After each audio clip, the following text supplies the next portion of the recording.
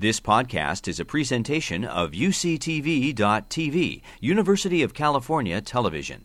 Like what you learn? Help others discover UCTV podcasts by leaving a comment or rating in iTunes. Welcome to Science on Saturday. And you're the group that didn't get up early. We're glad to have all of you here, and we hope you enjoy the presentation today. The first session was really remarkable, so you're in for a treat. How many are from Livermore? Oh, great. Do we have some from Pleasanton? Good. Have San Ramon? Tracy? We always have people from Tracy. There we go. And any people from way further away than that? A few. Good. Well, we're glad all of you made it. It's not the sunniest day we've had in a while, but it's good to have the rain. Today, the discussion is about fusion, and it was only about a century ago that scientists started to figure out what made the sun hot. And they finally figured out it had to do with the fusion of different types of hydrogen together and creating basically what we know as the temperature and the heat that we get from the sun. And today, or ever since then, people have been trying to figure out how it is that you would make fusion happen right here on Earth in a way that it would benefit us and make electricity and other things that we power other things we want. And so today's lecture is about how the people are approaching generating fusion here to benefit all of us. And we have two wonderful speakers. We have Dan Burns, who's from Los Gatos High School, and he's coming out. And he's been associated with Science on Saturday for quite a while, I understand. Yeah, not 20 years, though. Not 20 years, okay, but close. No. And we have Federico Fugia. I called him Federico Fusion when I first met him. And he's going to talk a lot about the fusion research that's going to basically change our world. And so with that, we'll turn the time over to Federico. Thank you very much. Thank you very much for coming. It's a pleasure to be here. So my name is Frederic Fusa, and I joined the Lawrence Livermore National Lab about 1 year and a half ago. And when I was your age, computers for me was mainly to play games. And I'm sure many of you share this vision. Well, it turns out that a few years later, when I went to the university, I started realizing that there's other pretty cool stuff that you can do with computers. In particular, we can use them to solve very complex physics problems. Many of these require actually the largest supercomputers in the world in order for us to understand how they work. So this is what we're going to be talking about today. We are going to be talking about fusion. We will see that this is the process that powers the stars, like our sun. We will see that in order to understand what's going on in these stars and how to explore this fusion energy, we need some of the largest and most powerful computers in the world. And we will see that we are making progress in trying to understand how to make a small star, a small sun here on Earth to produce energy for our future. Okay? This is what we are going to talk about today. So here's our sun. Okay? This is a nice movie captured by NASA. And so this big ball of fire is producing all this energy. So we have very high temperatures in the sun that is producing all this energy through fusion processes. So if we could travel inside the sun, what we would see is that its center is very hot, and we have basically all these atomic nuclei, basically hydrogen nuclei, colliding with each other quite violently. When this happens, they produce new atomic nuclei, and energy is released in this process. This is fusion, okay? We are colliding these atoms and producing energy as this occurs. So when this happens, basically all this energy is then converted into radiation. That's the radiation, the light that arrives to us here on Earth every day and warms us up, okay? So let's take a look at this fusion reaction. In the center of the sun, basically what we have is hydrogen nuclei colliding and producing this energy. The two simplest forms of hydrogen that produce all this energy that we know is hydrogen 2 and hydrogen 3. We call it deuterium and tritium. So we have these two atomic nuclei, or these two ions, colliding with each other, and when that happens in a very violent way, basically we separate the constituents of this nucleus, okay, which are ions or protons and neutrons, okay? And when we separate them, we can create new nucleus, in this case a helium-4, and you release energy, in particular to this particle here, this neutron, that comes out with a very high velocity. It has a lot of kinetic energy or motional energy. Okay? So we get the energy that was there keeping them together initially. When we break this connection, we release all this energy in the process. This is how fusion works, and this is what's going on inside the star that produces all this energy. So Dan now is going to show you some more details about this fusion process. So why do we need these really high temperatures to have a fusion reaction? And so I've got some deuterium here and some tritium. Oh, no, wait, that's the deuterium, that's the tritium. Doesn't matter, they're both protons, right? They're ions, they have a positive charge, and they repel each other.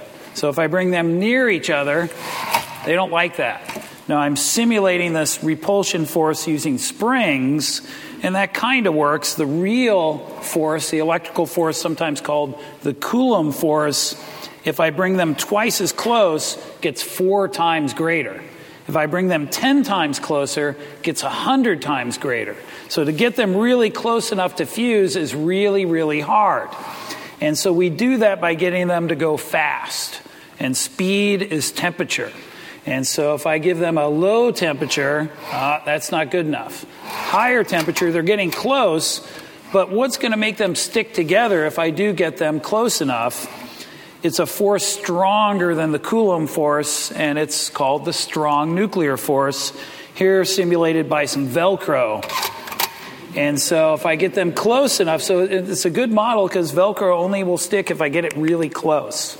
And so low temperature, higher temperature, high enough, now they stick together, and as they do that, they fall together, releasing energy, and now I have a helium atom I've fused to hydrogen atoms. Okay, so now we know a little bit more about how this fusion reaction works and how we can produce energy out of it. So why are we interested in studying this, apart from understanding what's going on inside the stars like our sun? Well, let's take a look at the projections for the electricity demand here in the United States in the next few decades. Okay, we are here in 2014. And we see that right now we have enough energy for our needs. Using energy from nuclear, gas, coal, and hydro resources, we can produce enough energy to power this good life, this industry, all these cars, all the life that we are used to, okay?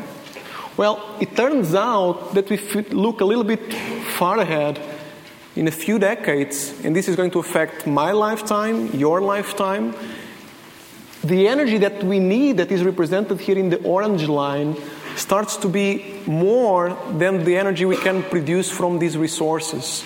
So the resource that we are using right now won't be enough to power all this nice life that we have nowadays. And so what this means is that we need to find other energy resources, other ways of producing all this energy, okay? And we believe that fusion can be the solution to this problem, can be the process that gives us this energy. So why is that? Why do we like fusion? Well, first of all, because it's extremely efficient. 1 single pound of fusion fuel of these deuterium and tritium ions is enough to produce the same amount of energy of 3.5 million pounds of coal or 5,000 barrels of oil. So it's much more efficient. Just with a little bit, we can produce all this amount of energy. On top of that, we know how to get this fuel from. We know that the deuterium that we need, we can get it from the seawater, for instance. And the tritium, we can get it as a product of these fusion reactions. And we have enough fuel, basically, to power this life, to produce energy for 30 million years, potentially. So that's great. It's very efficient, produces a lot of energy, And we have enough to produce energy for basically our future, for the lifetime of the Earth, okay? So that's why we are very interested in studying this. We want to understand how to make a small star on Earth that can produce all this energy and power all this good life that we are used to in the future. So how do we make this? What are the conditions to make this fusion work? Basically, we need to heat up matter to very high temperatures. Okay? As we've just seen, these particles need to go really fast to collide and to produce this energy. And on top of that, we need to confine matter. Okay? We need to have this matter confined in some small region where it's very hot and all these reactions are going on. We don't want this matter to escape. So how do we do this? We know basically 3 ways. In the sun, in the stars, what happens is gravitational confinement. So the mass of the sun is so large that the gravitational force is enough to keep this matter together. Okay? That's called gravitational confinement. Here on Earth, in laboratory, we know 2 other ways of doing this. One is called magnetic confinement. So we use very large magnetic fields to confine the matter, to restrict the motion of this matter and to keep it confined in this donut-like shape. These devices are called tokamaks. Okay? So we have these very powerful magnetic fields that keep this matter together. We heat up this matter, and so they start colliding, producing all these fusion reactions, releasing all this energy, and they stick together. The third possibility is called inertial confinement. So what is inertia? Inertia is a property that every object has, that it's basically the resistance to change its motional state. Okay? Imagine when you guys are in your couch watching some movie on the TV, and your parents tell you, oh, now it's time for you to go do your homework. Do you leave your couch immediately and go do your homework? No, right? You have inertia, okay? You resist to change your state, which at that time is to be seated in your couch watching TV. So that's what we try to do in laboratory as well. We try to compress matter to very high density, so it's very compact, tight together, and heat it up to very high temperatures so that we have all these fusion reactions. And we know that it will take some time, that we call inertial time, for it to get back to its initial state. Okay? It takes time for matter to change its state, to go back to a lower density level. Okay? And so that's what we try to use. We compress it. During the time that it's compressed, we heat it up, we produce all this energy, we burn our fuel, and then that's fine. It can go back to its state because we have taken all the energy that we wanted to take from the fuel. Okay? So these are basically the 3 ways that we know how to produce fusion. What's important to notice is that the temperatures are very high. So in the sun, basically we have temperatures about 10 million degrees Celsius or Kelvin. Actually, in magnetic fusion, in inertial fusion, we need even higher temperatures, about 100 million degrees Celsius. So what happens when we heat up matter to such high temperatures? Well, basically, we have a different state of matter. We have what is called the 4th state of matter, which is a plasma. So I'm sure all of you are very familiar with the first 3 states of matter: a solid, a liquid, and a gas. Let's take the example of water, okay? When we are at cold temperatures, we have an ice cube, okay? It's in a solid state. What happens if we start heating this ice cube? At some point, the agitation of these water molecules becomes so strong that they start having more freedom, okay? The connections between them, it's weaker, and so we have liquid water. So we went from a solid to a liquid. Now we continue to heat up the liquid. Again, more agitation, more collisions. We have a gas.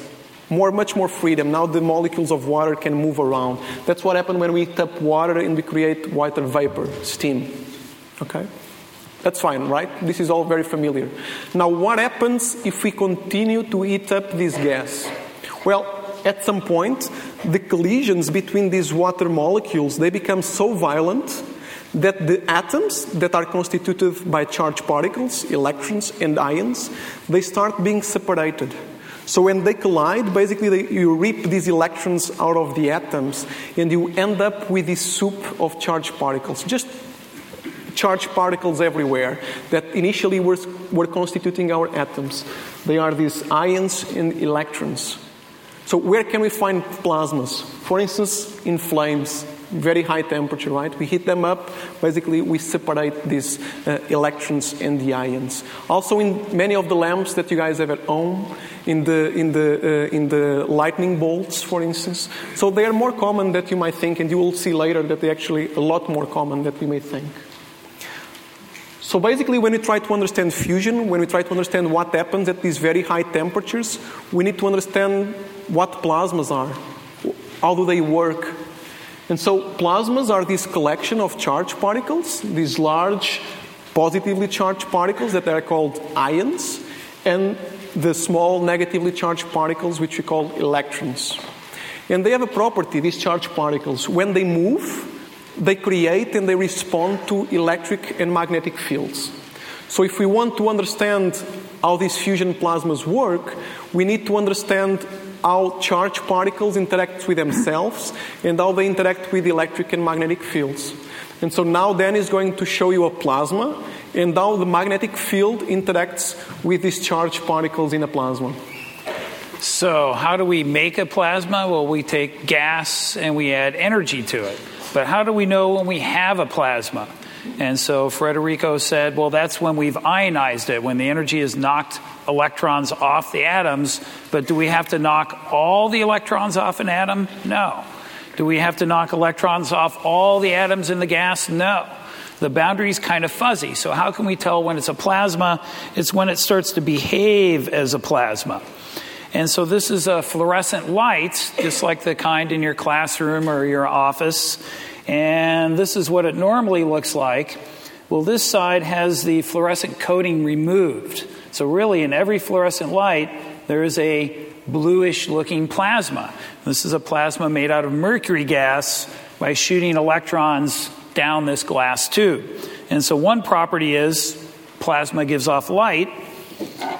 And since it's charged, if the charged particles move through a magnetic field, they will respond to it.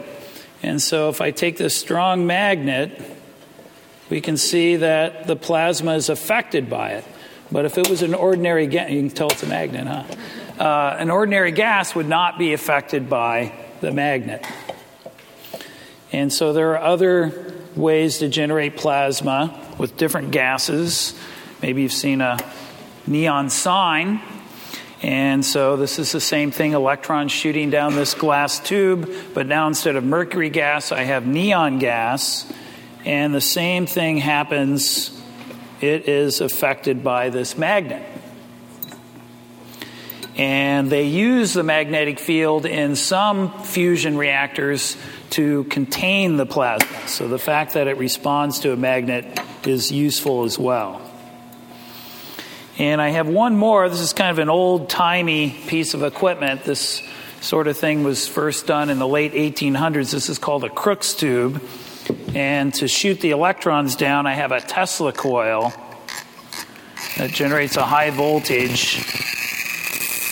And so now you can see it's more of a collimated beam of plasma.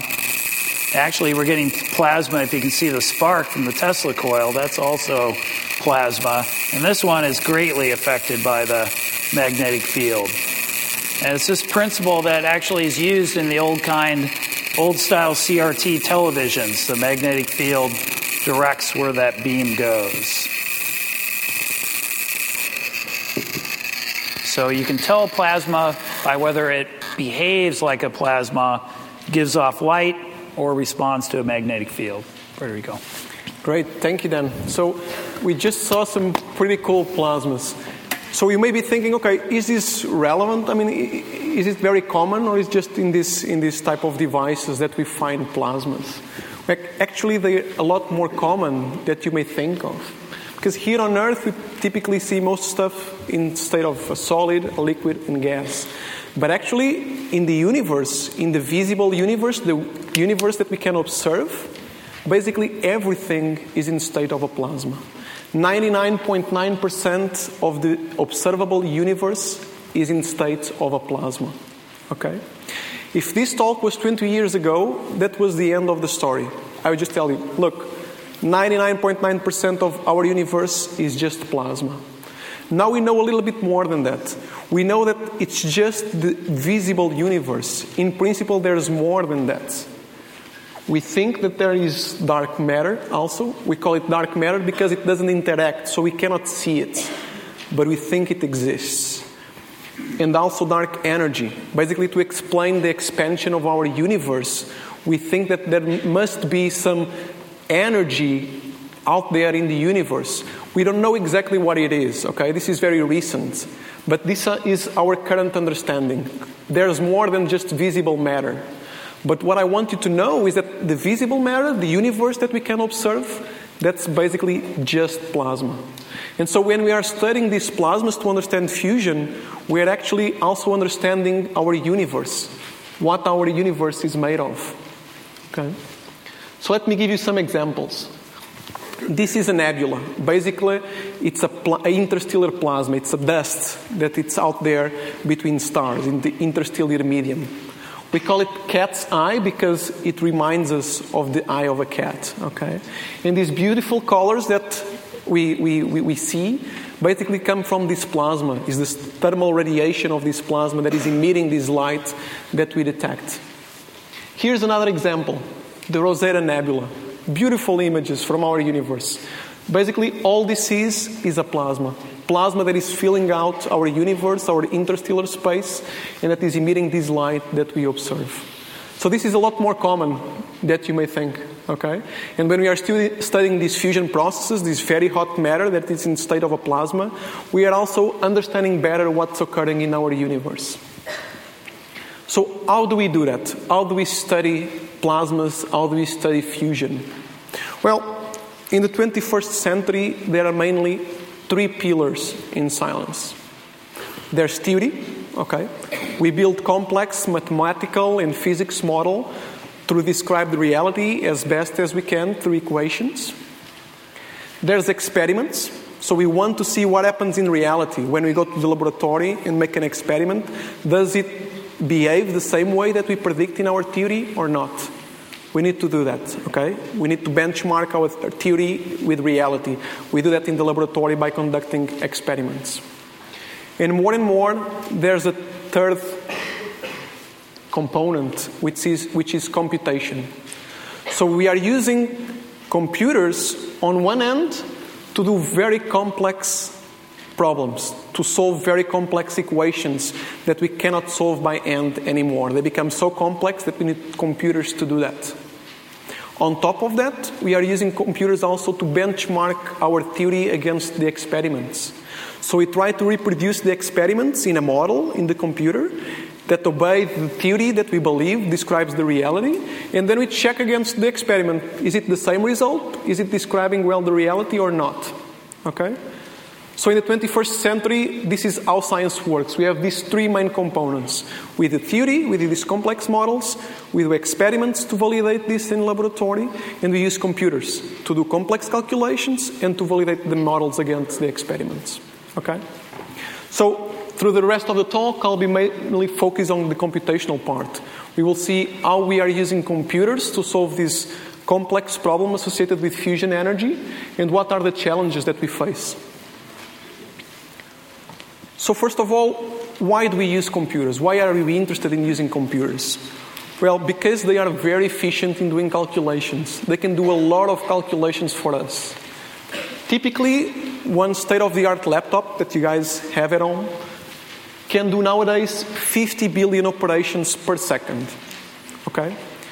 That's the same thing of putting everyone in the world, every single person together, doing 7 calculations per second. Can you imagine that? A lot of calculations. But of course, we cannot ask everyone in the world, now let's get together and let's all do calculations to understand how fusion works. Okay? And I'm saying fusion can be another problem. So we used computers to do this for us. They can do lots of calculations, so we build our complex mathematical models, we put them in computers, and we have computers making all these calculations to resolve these problems and to tell us what is the answer from our models. Okay? Now, in particular, what I'm trying to do and what I'm going to talk about is what are the simulations that we are doing to study inertial confinement fusion. So I told you that there's 3 ways to get fusion. Gravitational confinement, what's happening in stars and in the sun. Magnetic confinement, using these magnetic fields to confine matter at the same time that we heat it. And the third one is inertial confinement. We use laser beams or radiation to compress matter and heat matter at the same time to very small size, very high density, and very high temperatures. So at that point, all these particles are colliding, we are producing all this energy, and then after some time, this matter gets back to its initial state. But that's fine, because in the meantime, we burn the entire fuel, so we get all the energy that we want out of this fuel. Okay? So this is an animation of what we want to do. In the center, we have this fuel, that is our fusion fuel, this sphere. Okay? And now we are going to use all these laser lights or all this radiation coming from all sides to compress and heat this fuel. Okay? So they're coming in, they are compressing, heating up this fuel. At some point, there are so many particles, the concentration is so large, they are very hot, and so when they collide, they are producing all these fusion reactions. It's like what's going on inside the sun. Well, one difficulty is that, you see, compressing and heating this fuel very uniformly, keeping it very round, is quite tricky, okay? We will talk about that in a few minutes. But basically, this is what we want to do. And what is the challenge? When we want to model this, what is the challenges that we face? Is mainly the different scales that we need to capture. So one of these fusion fuels, these fusion pellets, has a few millimeters wide. Here's an image of one of them. Okay, very small. Now we want to understand how to compress it with these lasers. But to do that, I told you that at these very high temperatures, what we have is a plasma. It is these charged particles moving around. So we need to understand in detail what these particles are doing.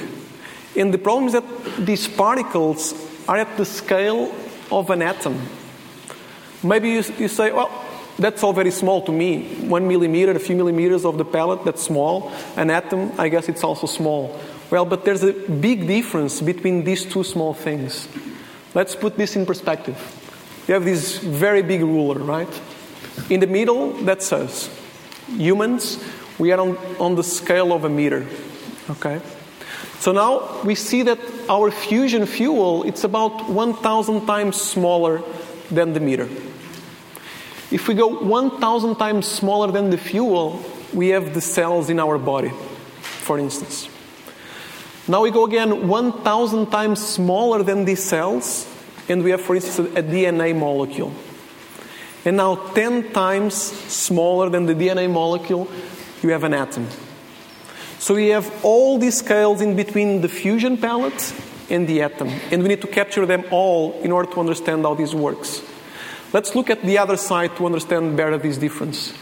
The difference between the fusion pellet and an atom, which are 7 orders of magnitude, is a 1 with 7 zeros. It's the same between the human and the Earth, our planet. So what we are trying to do is basically to measure distances in the Earth, like to walk around the Earth, in scales of our, in steps of our scale, okay, meter scale steps. Can you imagine how many steps you need to go around the Earth like that? A lot of them, right? So this is exactly the problem that we have. We need to do a lot of calculations, okay? And even though our computers are great, they are very powerful, they can do lots of calculations, that's not enough to capture all these scales. So one single computer would take something like 30 million years to capture all these scales for us to understand how this fusion act works and how can we take energy out of this process. We cannot wait 30 million years to understand this, okay? So one computer is not enough. We need more than one. Well, turns out that we are quite lucky at Livermore because we have the most powerful computer in the world, okay? It's this one, it's called Sequoia, and it's 1.5 million computers all connected to each other, okay? So let me zoom in here. In one of these vertical columns, we call it racks, there's thousands of processors. Basically, having all these computers connected to each other, it's equivalent to having 500,000 of the desktop computers that you guys have at home, all connected to each other, making calculations at the same time. This is great. So now we have a lot more computational power. We can do a lot more calculations to understand how to get energy here on Earth from these fusion processes. But there are challenges in using all these computers, okay? We need to adapt our models to use all these computers at the same time to do these calculations. When we have just one, it's more or less simple. What we do is that we have our problem, for instance, this fusion problem, and we want to understand two things.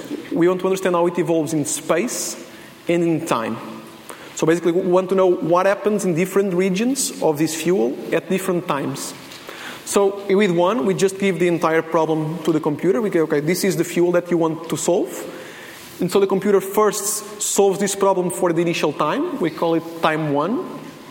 Then it finishes and then gives a step in time. Goes to time 2, and see how the system evolved from time 1 to time 2.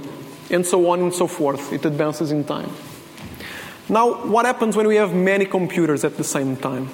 Well, we want to do this efficiently. So if we have 10 computers, we want the calculation to be 10 times faster, for instance. So what we do is we divide our problem in different parts. In this example here, in 4 parts. So we give one region of this fuel to computer 1, another region to computer 2, so on and so forth. But now there's a trick. They cannot act completely independently. So computer 1 starts modeling its region for time 1. But when it finishes, it cannot go immediately to time 2. It needs to make sure that the other computers solve their part of the problem at time 1 already. And then, when that's happened, they can go all to time 2. Why is that? It's because what's going on in time 1, in computer 2 and 3 and 4, will affect what happens in computer 1 in the next time. Let me give you an example. Let's imagine we are trying to model the weather here in the United States. Okay? We give one state to each computer. So I'm computer 1, I'm responsible for the weather in California. So I'll calculate what's going on in California right now, time 1. I finish and I want to go to time 2, which is in 1 hour time, let's say. Well, it turns out that what's going on right now in Nevada or in Arizona will influence what will happen in California in 1 hour time.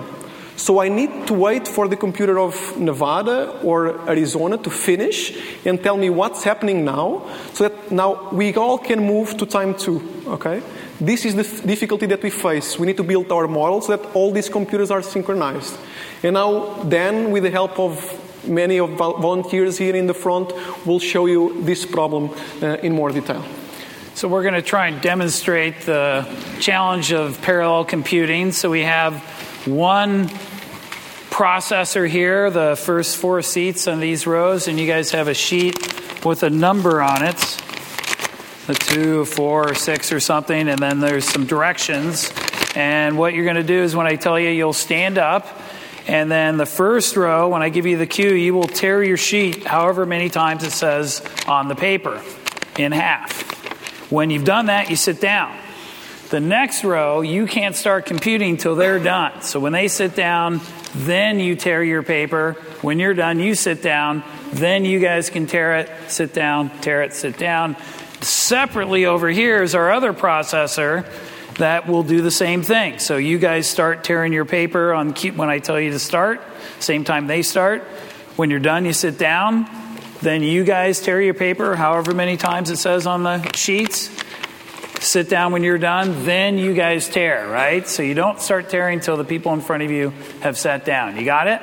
You guys didn't get the instructions earlier, so you've got it there? Good. It's simple, right? So let's stand up our processors. And everybody stand up.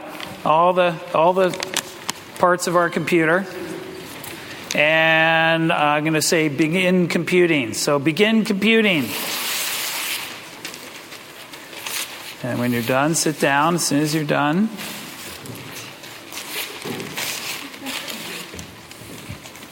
Now you guys can start. That's good. You're doing good.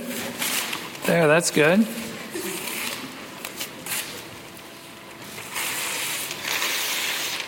Maybe we have... So what's going on? They're slightly out of sync here. Keep going. Keep going. I'm doing good. On this side, they all have the same amount of tasks to do. So they are moving faster because they are all synchronized. On that side, unfortunately, some of them have an unfair job. They have more tasks to do, more times to tear the paper. So they take longer because all their colleagues need to wait for the one that has more calculations, more tasks to do to finish.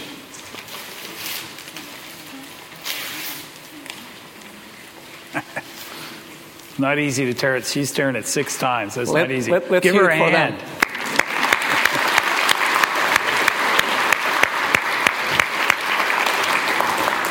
Great job. So what we saw is that if we don't make this right, if we don't give the same amount of work to each computer, some will be slower, and all the others will be there and if they have finished their work and they need to wait for the slower ones that have more tasks so that they all can move forward. Okay? So when we are building these models to solve these problems with many computers, we need to be careful about that. We need to be able to distribute the workload evenly so that they all can go forward more or less at the same pace. Okay, great. If we do that, we can use all this computational power. 1.5 million processors all working at the same time. So before I told you that with one computer, we would take 30 million years to do all these calculations. Now if we have 1.5 million computers and we can use them efficiently, we can do it 1.5 million times faster. That's 20 years. Well, that's great. It's a big improvement. But that's really not enough, right? I mean, we cannot wait 20 years to wait for the end result of this calculation. Okay, am I going to sit here 20 years waiting for the result of the calculation? No. So that's great. We use these big computers to help us, but that's not enough. We need to improve our models. So we need to use big computers and better models to be able to do this. So how are we improving our models? Basically, I told you that the hard challenge is to capture all these different scales in a fusion fuel, right? So what we do, we use different models to capture different scales. There's two main models. One is called fluid, a fluid model or a fluid approach. The other one is called kinetic. Fluid's like a river, like the flow of the river, and kinetic is associated with the motion of the particles. So what happens in the fluid approach? Well, what happens is that we say that, in this region, at these scales, our particles are well behaved. They do all more or less the same thing, like we have here. They are all more or less moving from the left to the right. And so instead of tracking what each particle is doing, we model these blocks, okay, these fluid elements, where we say, in this block, in this volume, they are all more or less doing the same thing. They are moving from the left to the right. Okay? When we do that, we can immediately model larger scales because we don't need to resolve what's going on at each individual particle. And so it's much faster. Okay? That's great. The drawback is that we also do more approximations, okay? It's not so exact, okay? We model these larger scales very fast, but it's not so exact. On the other end, we have kinetic modeling. So here we really care about what each particle is doing. There are regions of this fuel where it's like each one is doing its own thing, okay? You see, they're not all moving in the same way. And so we really need to go and see what each particle is doing in order to understand the behavior of these plasmas. So typically we are modeling only very small scales because we are tracking all these particles. It's slower because we need to see what each of them is doing.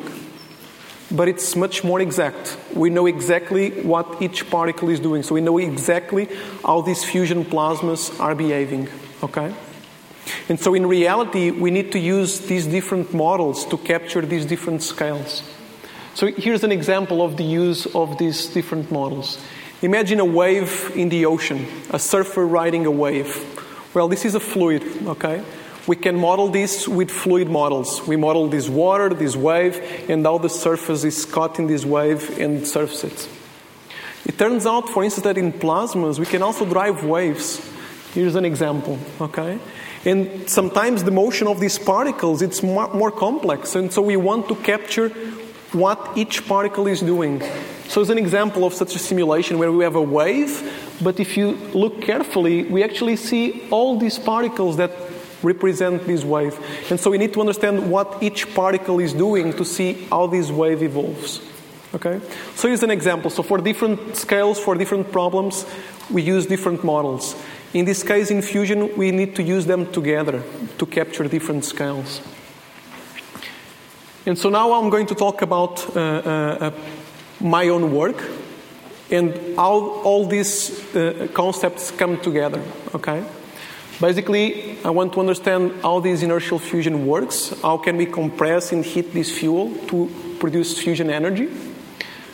We need to use very powerful computers. I just showed you that. And at the same time, we need to use different models to capture all the scales in this fusion. Okay? So what I'm studying is an approach called fast ignition. Okay? We want to ignite this fuel very fast. So I told you that the goal is to compress and heat the fuel. Well, it turns out, as you will see in a minute, that if you try to compress and heat it very uniformly, very hard, it's extremely difficult. The fuel doesn't like to be compressed a lot and in a very uniform way, as you will see. And so we thought, well, maybe we can separate these two phases. First, we compress the fuel, but we don't care too much if it's very uniform or not. We just want to compress it, and we don't care about heating it. Okay? Just compress it. Just make these particles closer together. And then we use a single, very powerful laser to heat this fuel and create a spark that will basically heat the fuel and burn the fuel. So the matter is already compressed. When you heat it, these particles will start colliding and producing all these fusion reactions. How powerful is this laser? Well, it's 10 petawatts. 10 petawatts is the equivalent of 100 trillion light bulbs altogether. 100-watt light bulbs, like the ones that you guys have at home. If you prefer, it's 10,000 times more powerful than the entire US grid. Okay? Of course, it's not using all the energy of the United States. Why? Because it's delivered in a very short amount of time. So it's very powerful, but it's delivered in a very short amount of time. But this is the powers that we need to create this spark and heat this fuel. And so then now, with the help of some of the volunteers, we'll show you why are we interested in exploring this. Why is it so hard to compress and heat uniformly this fuel otherwise?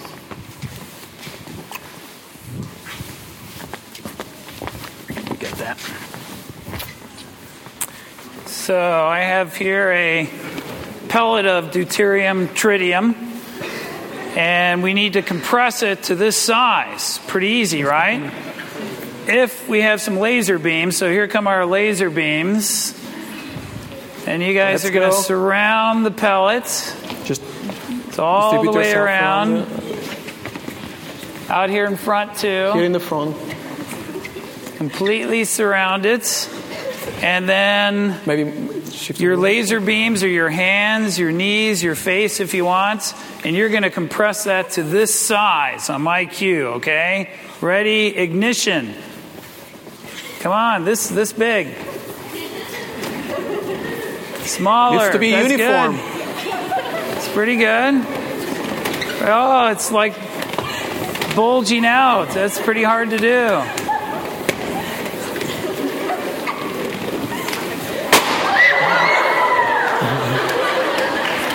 They did it. It's smaller. Good job, you guys. Great job. That was great. You can go on out there. Okay, so this is exactly what happens. Okay? What we see is that it's very hard to compress this uniformly because we try to squeeze it on one side and it starts to come out on the other side. So it's extremely hard to make this compression very uniform. Okay? So that's why we are interested in separating these two phases. And so we compress it, but it doesn't need to be so uniform. We just have to have higher concentration, and then we heat it with this second laser.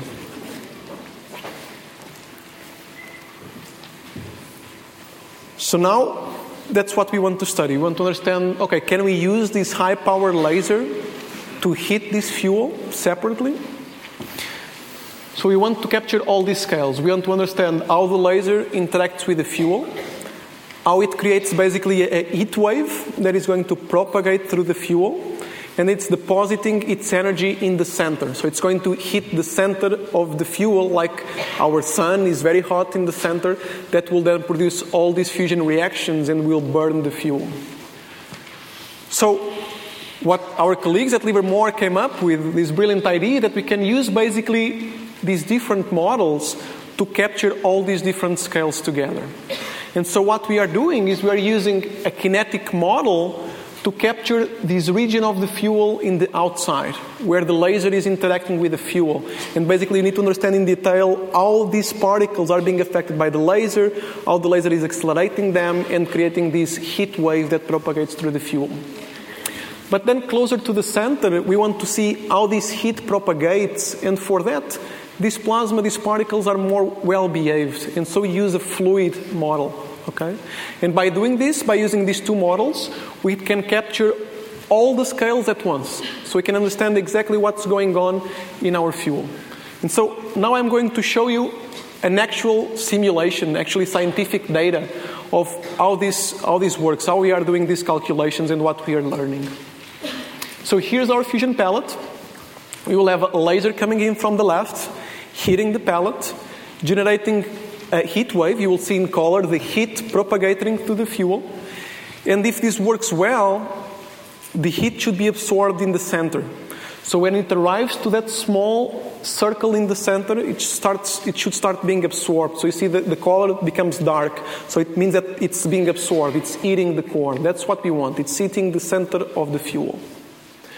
Just to give you an idea, before having this new model, before capturing these scales together, this was the largest simulation that we could do. Okay? It's quite small compared to the size of this fuel that we want to capture.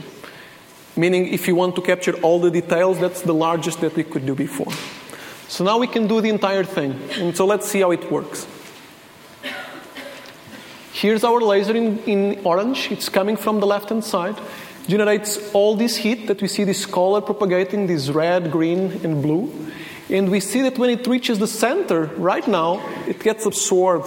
So it gets dark. It means that we are depositing this heat in the center. We are heating these particles. They become more energetic. They start colliding more with each other and producing all this fusion energy. So that's great. That's exactly what we wanted to happen. Now, this is only possible because we've used very large computers. These simulations are done with hundreds of thousands of computers at the same time. And we have this new model. So this model allows us to do these simulations 100,000 times faster than what was possible before. If you want to track all the individual particles in your fuel, it would take 100,000 times more time. Okay? So let me wrap up here. What have you seen? We've seen that modeling fusion is demanding because we need to capture very different scales. That's not just a problem in modeling fusion. It's actually a problem in computation in science in general. When you're trying to model the weather, you also need to capture very different scales, for instance. Okay? So that's why we need computers. We need them to do lots of calculations for us. But we've seen that one computer is not enough. To model this complex problem, it would take it something like 30 million years. So what we do, on one end, we use lots of computers. So at Livermore, we can use the most powerful computer in the world, and this brings this number down to about 20 years. That's more reasonable, but it's not enough. Okay? And so we need to use big computers, but at the same time use better models. Okay? Adapt the models to the scales that we want to capture. And when we do that, now the calculation time comes down to 2 hours. So we now can do simulations in these big computers that take 2 hours and let us understand in more detail what is going on in this fusion in laboratory so that we can understand how to make a miniature star on Earth to produce energy. So the messages that I would like you to take home is basically that Fusion is the process that is powering the stars like our sun, and is occurring right now as we speak throughout the universe. What our goal is to make a small star on Earth, a small sun, so that in a controlled way we can produce clean, safe, and abundant energy for our future. We know that we will need lots of energy in our future. And these very large computers and complex mathematical models are allowing us to understand how this works. How can we take advantage of this fusion energy so that we can build better experiments and achieve fusion, basically releasing all the amount of energy that this fusion fuel can give us. Okay. So I would like to thank my colleagues in the Lawrence Livermore National Laboratory, at IST in Portugal, where I did my PhD, and at UCLA here in California, in Los Angeles. And so now I end up here. I'm available after this if you guys have more questions and want to talk to me here on stage. Thank you very much for coming. It was a pleasure.